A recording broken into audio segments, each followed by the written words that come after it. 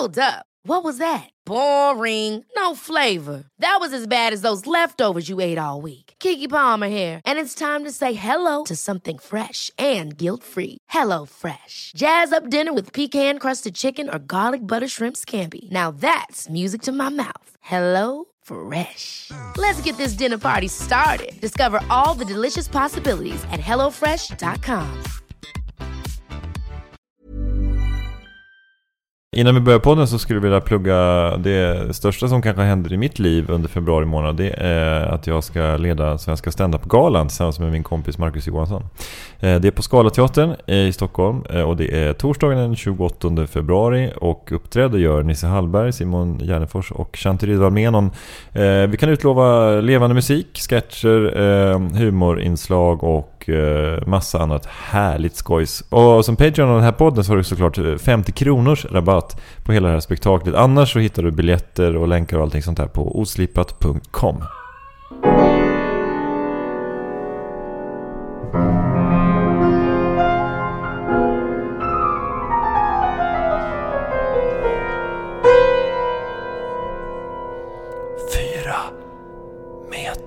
Du gjorde en pluggrunda som var liksom i linje med det som vi hade pratat om medan jag riggat upp inspelningsutrustningen här. Att både du och jag liksom går med någon slags här lågintensivt stress i oss.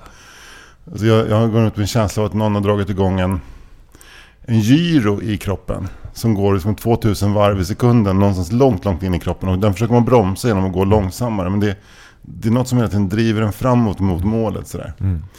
Men det känns som att du har väldigt mycket att göra just nu. Ja, det är väldigt mycket. Ja, men det är ju mest manusjobb och tv och så. Ja, mycket. Det är, och en bok som ska vara klar. Eller jag ska före första mars så ska jag ha lämnat ett synopsis på en ny Knyckertz-bok. Mm. Jag vet vad den ska handla om, men det tar ju ändå några dagar att skriva den. Men problemet är att jag ska lämna en annan grej den 22 februari. Och den 23 februari så ska jag åka upp till fjällen. Och då har jag bestämt att jag inte ska jobba något där.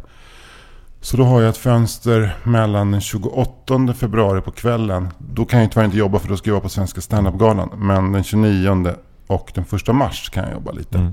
Så att jag lämnar fredag den 1 mars på eftermiddagen. Så lite så här försöka pussla ihop livet nu. Men det finns ju två sorters stress. Det kanske finns flera sorters stress. Men det ena är att man går omkring och har stress och liksom för någon slags... Det är en slags anonym ångest att man blir stressad över liksom, sociala situationer. Men jag är stressad över liksom, livet, att jag liksom, har inte hittat rätt person att leva med, eller jag har liksom, inte nog med pengar och sådana grejer. Och så finns det den andra stressen som handlar om att man är en framgångsrik manusförfattare som bor i söderort och har 3 härliga barn och sen så blir överöst med olika erbjudanden om att skriva olika så här tv-manus som man inte kan tacka nej till. Nej, precis. Och sen har man en bokserie på gång själv då, eller kanske 2 bokserier med barnböcker som också ska rullas ut i typ Benelux-länderna och så. Och det är en annan typ av stress. Hur hanterar du den stressen? Jag skulle säga det till dig som sitter i en etta i Flemingsberg och väntar på uppdragen. Njut så länge de inte kommer, kan jag säga. Men det kan man ju inte göra, för då har man ju blivit stressad. Jag försöker att göra saker hela tiden, men så försöker jag också att dagen innan något befästa att imorgon ska jag minsann jobba. Därför att det som ofta händer är att jag kommer till min arbetsplats vid 10-tiden och sen så ägnar jag liksom 3-4 timmar åt att titta på min mobiltelefon. Och då hoppar jag mellan apparna Facebook, Twitter, Instagram, klart.se och DN. Ibland Wikipedia och IMDB också. Och sen så går jag runt mellan dem. Det här varvet har vi pratat om tidigare. Ja. Det här liksom första varvet. Klart.se, alltså den vädret. Kan man kolla vädret på olika ställen? Kan man kolla så här. Jag var ju till exempel på Lilla Korna i somras i Bohuslän. Undrar vädret ska vara där nere. Och då har du liksom ett bokmärke då? Eller har du liksom ja, då har jag förinställt så? Då har jag sparat. Nu är min hund här också. Det är också en del av det här. Det var en hund som ska rastas. Man kan inte dra runt en valp så här, i ett promenadtempo som är en 50-årig stressad. Hon måste få stanna och nosa på saker och hälsa på andra hundar. Då får man vänta, jag ska lyfta upp henne. För det sker lite kortare. Beskriv vad du ser framför dig. Ja, men en 2 meters man som liksom går ner i någon slags saxposition och försöker hugga en liten hund. Jo, men var det inte någonting med att Sigrid hade ätit ett mänskligt bajs idag också? Jo. Idag så hade jag en sån här dag när jag skulle avsluta en grej och lämna in. Och jag hade gott om tid på mig, tyckte jag. Sen råkade jag gå på Oslipat igår och dricka 5 öl. Och innan dess hade jag också druckit en flaska vin till middagen. Gick på Ocean stand-up? Ja, gick på Ocean stand-up och det var jättekul. Tack. Så att jag var tvungen att stanna kvar och hinka i med fler öl och prata med folk och ge dem beröm och njuta av liksom rummet och energin i rummet. Så här. Vilket innebär att jag kom hem vid 11:30, somnade 1. Och sen så tog jag mig en liten sovmorgon i morse till 10 kanske. Men jag hade ändå fortfarande gott om tid på mig, kände jag. Men jag skulle bara gå ut med Sigrid först. Och då tänkte jag ta en rejäl promenad med sån här löplina eller med sån spårlina så att hon kan gå lös. Hon går ganska trögt, långsamt. Jag bestämde mig för en 3,5 km slinga. Hon förefaller rädd för olika saker. Hon förefaller rädd för andra människor, andra hundar. Plötsligt står det ett träd, hon blir rädd för det. Så det går jävligt långsamt allting. Jag börjar mer med att dra på tempot så här, och dra lite i den här linan och locka henne med godis. Sen springer hon upp i skogen och har hittat något. Och det är en stor, ser ut som en komocka. Vackert chokladbrun, eller vad man säga, barkbrun, klar massa. Det är någon som har fått diarré. Så kanske en joggare som har ut och joggat, plötsligt känt att tryckt på, sprungit upp och satt sig ner. Och Sigrid börjar lapa i sig det här med stor aptit. Står den här gulliga 14-års liksom, unghunden och bara glufsar i sig den här skiten. Ja. Man kan ju inte bli arg alltså. Nej, vad gör man då? Det här beror på att mänsklig avföring innehåller väldigt mycket proteiner. Och hundar är ju ständigt på jakt efter. De älskar protein. De skiter att det luktar bajs. Sigrid har ju ganska mycket päls runt nosen. Så jag går och lite småtänker, undrar hur det är runt nosen nu. Men så tänker jag, det där rengör hon själv. Sen ska jag lite längre fram, så har jag lyckats förtränga det här. Så ska jag ge en liten godis som belöning för att hon så snällt följer med mig. Och då så märker jag när jag gett henne godiset att jag har bruna stråk på handen av bajs. Och tittar till, då har hon som liksom bajs i hakskägget. Varpå jag, det är, som tur är fortfarande snö. Skyndar upp i skogen och tar en stor näve snö och mular hunden. Allt vad jag kan. 2-3 gånger. Kommer en person, vad gör du? Misshandlar du hund? Men det är roligt om du säger senare under rundan så här, glömmer bort allt det här och bara börjar slicka lite grann och passa på, helt plötsligt, nej fan, jag joggar bajs i munnen nu, vad fan är det här för? Hur kunde det hända? Och sen kommer jag också stämma den här medvetenheten om att jag har lite spår av bajs på ena handen. Så man går med den handen lite ut från kroppen. Ja, jag ser, du får inte av Nisse Hallbergska proportioner.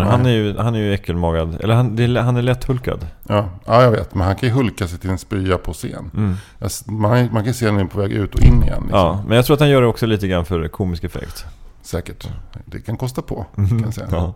Så att om du ska se Nisse Hallberg uppträda på till exempel Norra Brunn, sätt dig inte längst fram om du inte vill ha en ganska bra måltid i ansiktet. Är det protein i spyor också?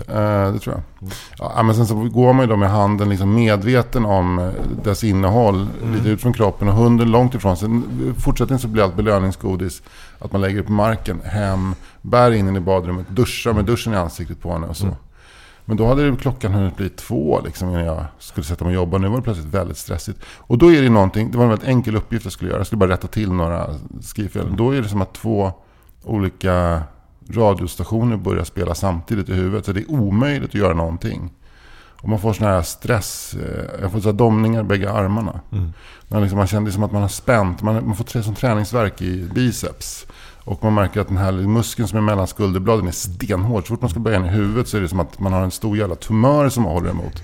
Liksom. Så att du ringde faktiskt och sa till min uppdragsgivare att det här jag kan inte. Det var jätteenkelt. Det var typ så här 5 rader om det här. Det kommer inte komma något idag. Wow. Ja. Men det ska ganska mycket till innan man gör det. Men det var ju fint att du gjorde det.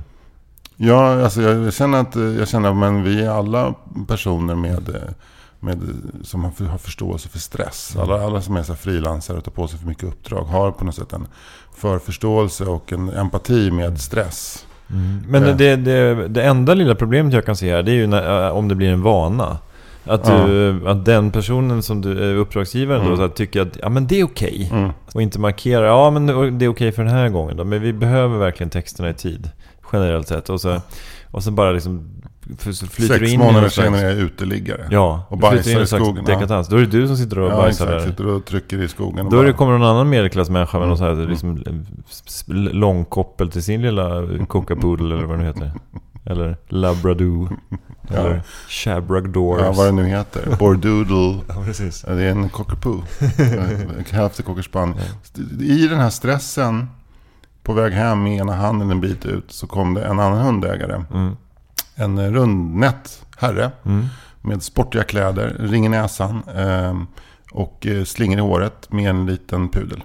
Han bestämde sig för att Sigrid var en pudel och jag hade kunnat bara låta det passera, men jag var tvungen att förklara för honom att hon är en blandning mellan pudel och cockerspaniel. Jag hade bara gått vidare. Då var han tvungen att bara lägga ut texten om hur lite man såg på henne att hon var en cockerspaniel, att det måste vara väldigt mycket mer pudel i henne. Jag blev provocerad och började förklara att andra valpar i den här kullen ser helt och hållet ut som spaniels.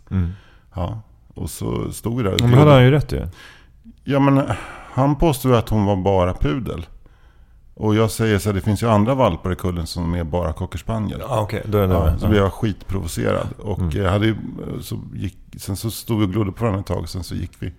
Sensmoral, börja aldrig prata med rundnätta män med ring i näsan. Nej, verkligen inte. Som verkligen inte har något annat liv. Speciellt inte om de har sportig klädsel. Nej, och man märker att de har skaffat hunden för att gå ner i vikt. Men man ska inte döma gubben efter klädseln. Men det här är ju en lärdom vi alla måste dra. Verkligen. Kring det här. Att man tänker att man ska inte döma honom nu. Nej, men om man ser folk i skogen som uppenbart har väldigt mycket tid, passar jävligt noga för det. Han kanske tänkte exakt likadant som dig. Ja, kanske. Han kanske sitter och poddar i någon Liljeholms podd. Jag träffade en man i skogen idag. Han hade en pudel på sig att det var en cockerspaniel. Jag blev skitförbannad. Lång var han, ganska snygg. Ja, vigselring hade han. Ja, i och för sig jag också. Ja, fast i näsan. Någon sån poddel. Exakt. Poddel. Välkomna till podden. Det är en podd om pudlar, eller? Ja, men detta om detta. Men fan vad det är. Poddel, är det en blandning mellan en podd och en pudel? Ja. Är det liksom en podd där man gör en pudel i podden? Ja, det är bara en blandning mellan en podd och en pudel. Helt en podd, helt en pudel. Det här är också att man ens garvar åt det här skämtet, säger någonting om hur nära liksom, någon slags avgrund man befinner sig. Men sen när folk frågar så här, hur är läget? Det är bra. Jag försöker också driva upp tempot, för jag märker att jag älskar verkligen min familj, allihopa. Men det är ett gäng drar ner tempot när pappa är stressad människor. Så de märker att jag har lite tempo och lite på väg ut snabbt. Då dras det kollektiva tempot ner. Men känner du liksom fångad i det tempot då?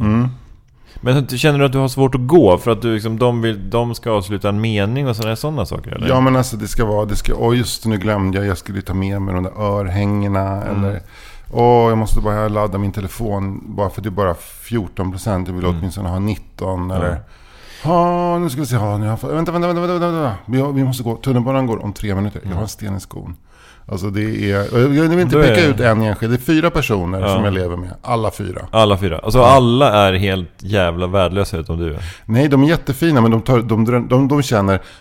känner så här. Ja, Anders, han måste dra ner tempot nu. Då gör vi det åt honom. Just det.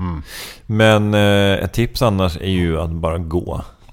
Jag vet, men då startar man ju någon form av konflikt som ska lösas. Jo, men det intressanta är ju att liksom, konflikten är ju redan startad.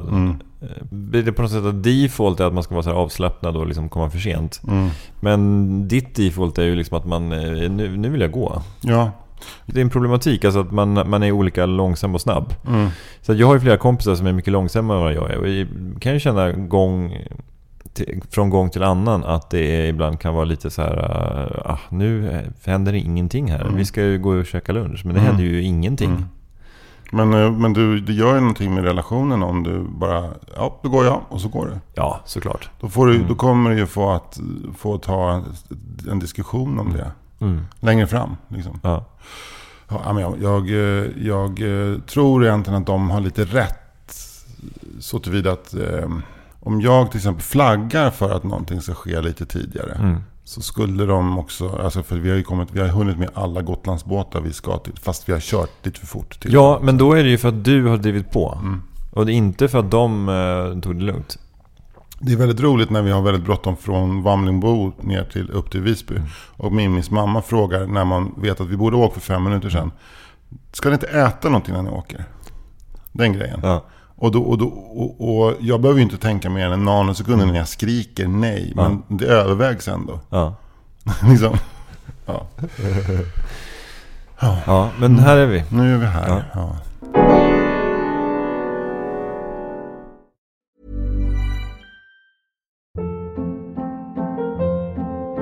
Hold up. What was that? Boring. No flavor. That was as bad as those leftovers you ate all week. Keke Palmer here, and it's time to say hello to something fresh and guilt-free. Hello Fresh. Jazz up dinner with pecan-crusted chicken or garlic butter shrimp scampi. Now that's music to my mouth. Hello Fresh. Let's get this dinner party started. Discover all the delicious possibilities at hellofresh.com. Here's a cool fact. A crocodile can't stick out its tongue. Another cool fact, you can get short-term health insurance for a month or just under a year in some states. United Healthcare short-term insurance plans are designed for people who are between jobs, coming off their parents' plan, or turning a side hustle into a full-time gig. Underwritten by Golden Rule Insurance Company, they offer flexible, budget-friendly coverage with access to a nationwide network of doctors and hospitals. Get more cool facts about United Healthcare short-term plans at uh1.com. Du, Anders, Lilla Drevet ska lägga ner. Ja, jag såg det då. Ja. Hur kände du inför det? Förvånad faktiskt, måste jag säga. För jag tycker att om det är någonting som verkligen har funkat väldigt, väldigt bra, så, alltså som känns som att funka som produkt eller varumärke, helt utan problem, så är Lilla Drevet. Det känns lite som att man lägger ner Malmö FF, om du förstår. Ja. Jag skrev ett sms till Ola att är det så att ni ska lägga ner det så svarade han ja, men det blir ett vackert lik, skrev han till mig. Då så sa jag lite som Pelle Lindberg, för jag kände att det var lite som Pelle Lindberg, den gamla hockeymålisen som var på väg, han spelade vid Philadelphia va?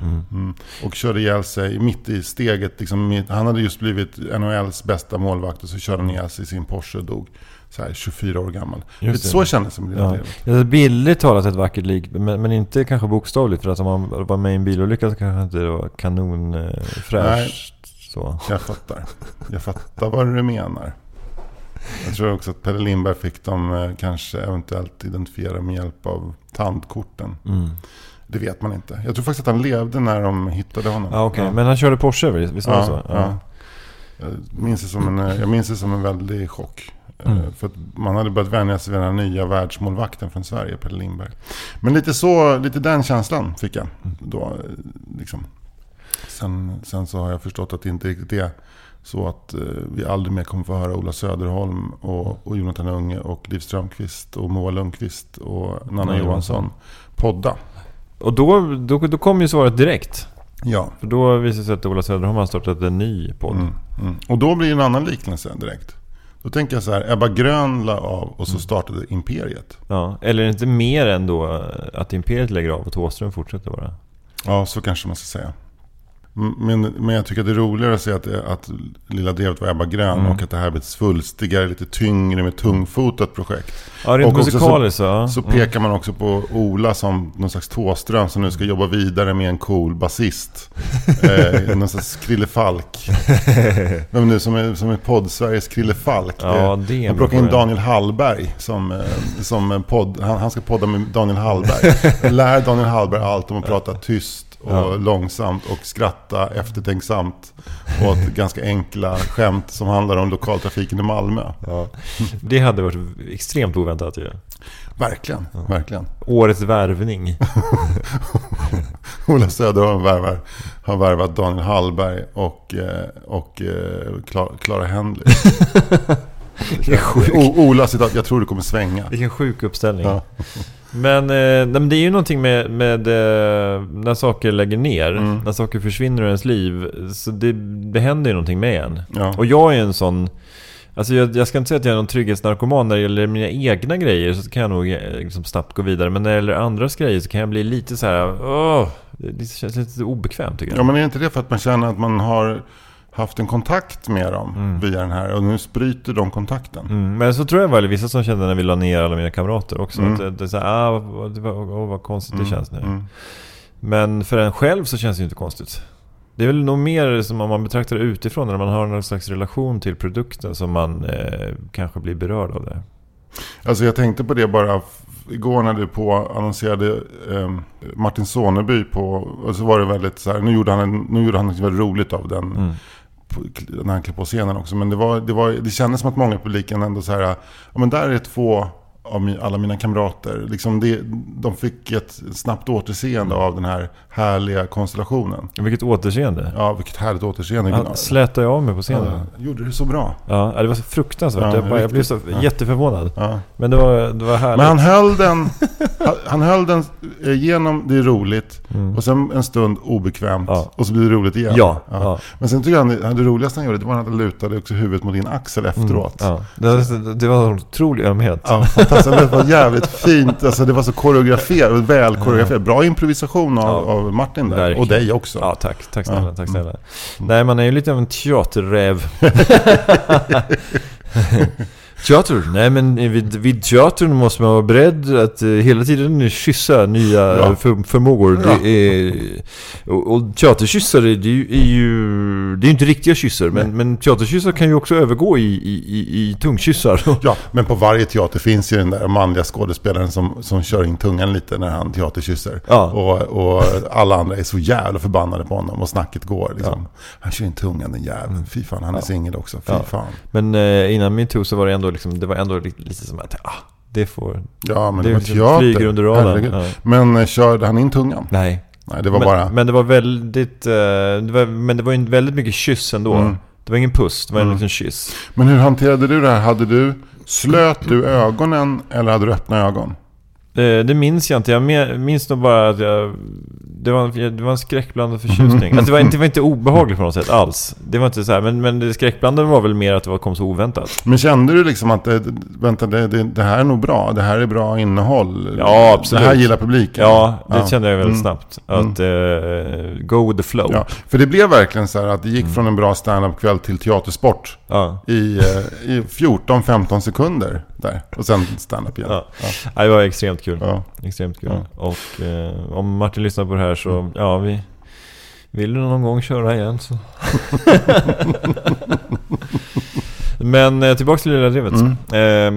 Jag tänkte på så här, i förlängningen så satt jag liksom fantiserade liksom, vad som skulle hända om vi la ner. Alltså, så ingenting. Nej. Man hör liksom en knapp noll falla. Folk visar att man sätter EKG på folk när de får höra det och det händer ingenting med deras puls. Men, alltså, men det kan vara så att folk innan de, vad heter den nya podden som Ola? Den heter lite i stormens utvecklingen heter den. Ja. Så att ett antal personer innan de fick höra att stormens utveckling komma så hade hunnit kasta sig framför något sådär. Alltså SJs mer rälsbussliknande tåg som går liksom mer i Västsverige, liksom framför Bergslagsbanan eller Inlandsbanan, att folk har slängt sig framför Inlandsbanan innan de får höra. Ja, just det. Men som vi skulle lägga av så skulle folk har glömt bort det till nästa måndag. Jobbigt om man har liksom någon slags grej i lurarna när man slänger sig framför att och Ola Söderholm kommer till gå. Nej, men jag tänker mig liksom att Lilla Drevet fans liksom vallfärdar till Malmö musikstudio i Malmö och sen så lägger blommor så det blir som ett sånt här berg av blommor utanför Malmö musikstudio. Som det vore så här Dakota Building när John Lennon har blivit skjuten. Exakt. Men utanför din lokal här på Södermalm i Stockholm där vi poddar, när vi går ut efter sista avsnittet så är den på gatan så här och ursäkta mig, vet du var Vamlingbolaget ligger någonstans? Jag har haft blogg tidigare. Just det, den var jättebra. Ja, och den lade jag ner en gång. Och då fick jag så otroligt mycket kärlek och värme. Så jag startade upp den igen. Men nu skriver du ytterst sporadiskt? Jag har inte skrivit på 3 år. Nej. Men jag vet att just den där vågen av nej, sluta inte skriva, den gjorde att jag började skriva igen. Och jag la ner den 3 gånger tror jag. Och till slut var det lite så här, bara för att få känna njutningen när folk säger nej, lägg inte. Och sista gången så skrev jag ett enormt långt inlägg. Och jag hade så här typ 100 kommentarer efter med långa texter som hur mycket det har betytt. Jag tror det tog 6 veckor innan jag drog igång bloggen igen. Och sen så bara fick den somna av. Ja, sen så mer och mer sällan uppdaterar liksom. Men du, när du har den där gamla bloggen, det är ju ett tidsdokument. Men hur tänker du kring att den ligger kvar på nätet? Jag kan ju tycka att det är oerhört härligt när det liksom ligger gamla bloggar som ligger där ute och skvalpar. Men hur tänker du kring det? Du har väl också en som ligger ute? Eller? Ja, men det har jag faktiskt. Men, den är ju fruktansvärd. Nej, men jag tycker att min är fruktansvärd. Nej, men den är ju inte det i förhållande till min. För du skriver ju liksom reflekterade texter, du har liksom ett fint språk. Men min är ju bara så här, var giggade vi liksom i Helsingborg, körde liksom en tight 10. Elin Nordén var också väldigt rolig. Ja, nu tycker jag du är elak mot dig själv. Ja, men jag är fan helt realistisk mot mig själv. Okay, jag tycker du skrev någon jättefin text som handlade om El Mundo, där du liksom satte fingret på varför du gillade klubben, och du beskrev liksom jag och Henrik jobbade så här. Kanske inte att det var liksom Ranelidska liknelser eller Bojasigluska vändningar, men det var ju liksom habil nöjesguiden journalistik, måste jag säga. Tack. Varsågod. Är det för sent att söka sig dit eller? Nöjesguiden? Ja. Det är aldrig för sent. Nej, men jag tycker det är skämmigt att läsa faktiskt. Det är så naket. Jag var ju väldigt så här vidöppen när jag skrev om olika saker. Och så man ska bli så trött på sina egna formuleringar, sin egen rytm, liksom hur man skriver. Jag försöker att kämpa mot den där liksom kvasi-poetiska ådran som nu när jag ska skriva så försöker jag liksom vara så enkel och rak som möjligt. Men jag kunde liksom just här, sätta punkt och börja nästa mening med och sånt där. Det var liksom, då, när man var ung, när man var 38 då hade man ett helt annat språk. Fan, hur gammal var jag? Jag var 38 när jag startade den och 45 kanske när den la ner. En ungdomssynd. Men det är rätt kul att läsa nu. Man kan gå in, vad hände för exakt 10 år sedan ska jag gå in och läsa. Jaha, då var jag på Skansen med Mårten och han ville ha glass. Fast det var minusgrader. Okej, du vet det. Ja, häftigt. Sådana prylar. Ja, men alltså det är också så här, jag känner lite så att för 10 år sedan så gick jag min första stand-up-kurs och sen så påbörjades en period i mitt liv som har dominerats ganska mycket av som fantastiska möten, otroliga roliga perioder och epoker liksom, som också alla har på något sätt tagit slut och jag tycker man nästan blir så bättre och bättre på det när man är äldre att hantera att en sån sak som Lilla Drevet till exempel kan inte finnas för alltid. Ola Söderholm kommer inte alltid vara liksom den vassaste satiriken i det här landet. Det kommer komma nya eller så här, saker och ting är extremt förgängliga och lever ganska kort liksom. Och det måste jag säga, det var faktiskt väldigt fint igår tycker jag också att ni fortfarande har den här klubben Oslipat som, alltså du får inte ta illa upp, men när du sitter mellan de här två forskarna, igår var det Oslipat i samarbete med Riksbankens jubileumsfond och då bjuder ni alltid in forskare.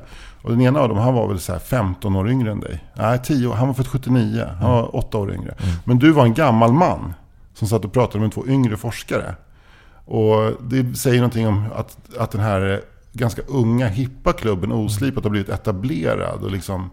Men det du säger nu, det får ju också stå för dig. Ja, jag är ju för fan äldre. Men du har också du har en tyngd i kroppen som är inte bara fysisk utan även liksom andlig på något sätt. Det sitter en gammal man på scenen och lyssnar på unga forskare. Alltså. Jag känner ju att du smeker mig nu, men du slår mig på kinden med lavett nu också. Jag vet. Men till exempel så här, för 10 år sedan så var jag på en konsert med Thomas Andersson Vi. Eller kan det ha varit 7 år sedan. Thomas var då 38 kanske. Och så hade han upp på scenen en gästartist, Jonathan Johansson. Och då för första gången så såg jag, när jag såg dem tillsammans, fan Thomas har blivit gammal. Jonathan är en jävligt ung.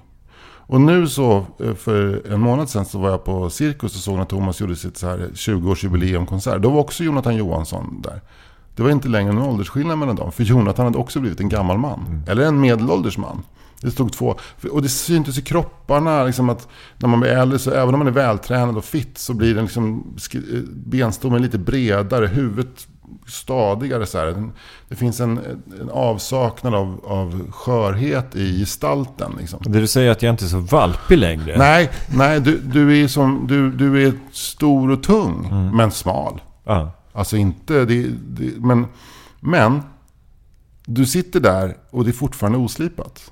Jag tycker det var härligt att det är liksom den institution i svensk stand-up som har funnits längst i mitt liv, som jag har gillat, det är oslipat. Den har funnits sedan jag startade och den finns fortfarande kvar. Sen finns Big Ben och Raw och några brunnor, men som jag inte har samma starka, varma relation till som oslipat. Men många andra så här häftiga klubbar har kommit och gått. Men ni finns fortfarande kvar, det är jävligt kul.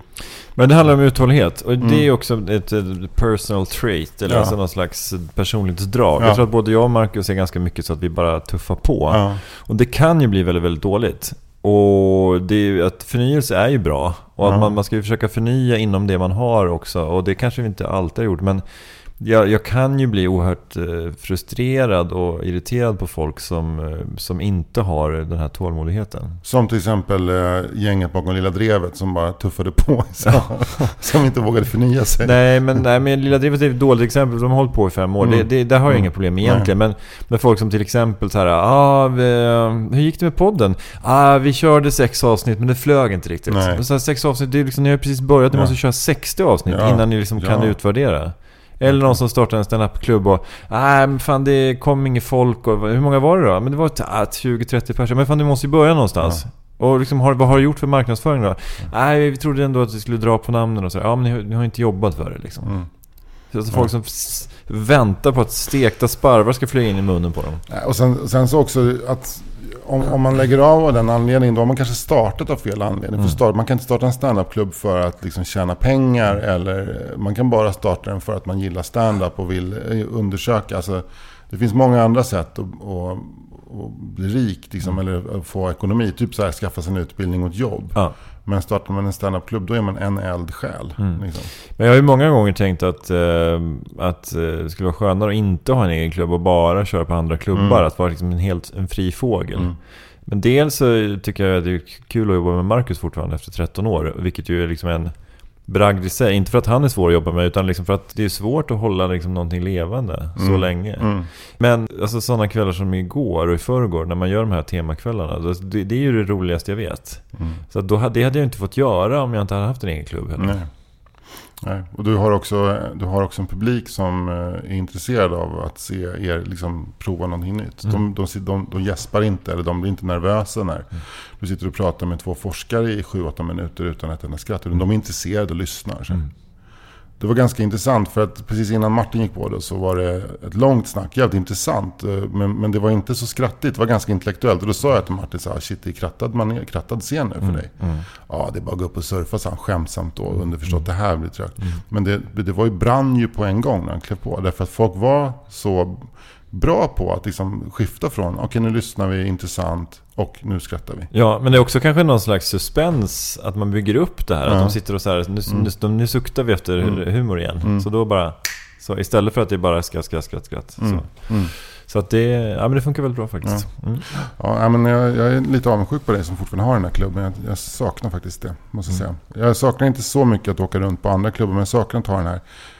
Då lite tvärs emot vad du sa, att det kan vara skönt att slippa. Men jag saknar det här veckorutinen. Så här, på måndagar så åker man dit och sen så kommer ett gäng komiker, man tar några öl, man påar dem, man testar några tankar, man hjälper Ville Pettersson som är DJ och plockar undan alla hans ölglas, och så åker man hem och kollar på ett avsnitt av typ så här Homeland och går och lägger sig. Ja, det var en fin liksom rytm med det där. Så.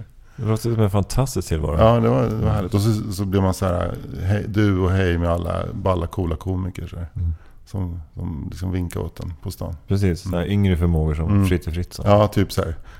Fritte Fritzson och Janne Westerlund, så här, unga nästa generation. Men vi får väl helt enkelt tacka Lilla Drevet-gänget för en fantastiska 5 år och blicka framåt nu mot Olas nya häftiga poddprojekt. Och sen finns det ju, om man då älskar just den sfären, så finns det ju en uppsjö småpoddar runt Lilla Drevet, som hela Delamond koncernen. Rolig projekt med Simon Svensson som har blivit en slags promotor där nere. Men även Varje söker sin podd om man gillar Liv Strömquist. Och det finns en massa... Måndag kan jag tipsa om också. Som en nyhetspodd. Eller humorpodd. Faktiskt också 4 meter som har lite av skärpan och udden. Samma skärpa udd som jag tycker att Lilla Drevet har haft i sina allra bästa stunder. Har vi också haft i våra allra bästa stunder. Ja, verkligen. Och de allra bästa stunderna, det är ju nästan alltid när det gäller 4 meter. Du Anders, vi ska börja runda av. Det ska vi göra. Ja, du, tack för idag. Och vi hörs igen om en vecka helt enkelt. Vi gör ingen stor grej av det här. Nej, vi bara... Nej. Vi säger hej. Vi säger hej. Vi kommer att se med tillförsikt fram mot framtiden med dig, Fritte. Ja. Nej, men jag ser fram emot att åldras ännu mer med dig. Ja. Från den här gubben som jag tydligen är på scen till att bli någon jävla mumie som sitter där uppe och pratar med forskare. Frågan är vem av oss då som kommer få skriva en andras nekrologtext. Ja, jag har redan börjat med din, kan jag säga. Ja, jag har faktiskt inte börjat med din, men jag ska göra det. Jag ska driva på lite sådär basfakta. Typ sådär, var du bördig ifrån och sånt. Fredrik Fritte Fritzson föddes i Norrköping 1971. Det sista stycket, det här, jag minns med värme de här stunderna, bla bla bla. Och också det här som i undertext är att han var ett jävla svin. Han hade ett sinne för practical jokes. Ja, han var precis. rättvis och hård. han var lite grann som biskopen i Fanny och Alexander. Då är det inte så mycket undertext längre. Ja, då är det text. Då är det bara text. Ja. Men så här, tänker Hitler och Idi Amin. Addera en liten nypa Sauron. Sådan var han i sin prydno, Anders Sparring. Och det också adderar en liten gnutta Louis Armstrong. Så får ni en känsla för vem han var. Folk var vad fin den var, nekrologen, tyckte det. Ja. Vad fan, naken, ärlig. Ja, inte ärlig. Ja. Tack så mycket, Fritte. Hej då.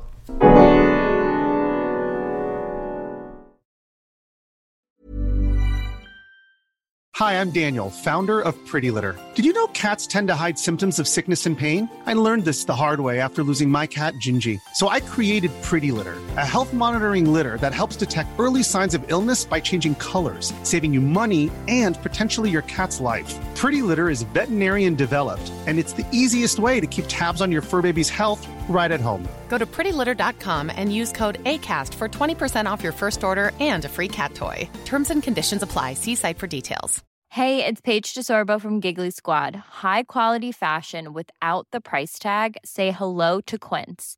I'm snagging high-end essentials like cozy cashmere sweaters, sleek leather jackets, fine jewelry, and so much more. With Quince being 50 to 80% less than similar brands. And they partner with factories that prioritize safe, ethical, and responsible manufacturing. I love that. Luxury quality within reach. Go to quince.com/style to get free shipping and 365-day returns on your next order. Quince.com/style.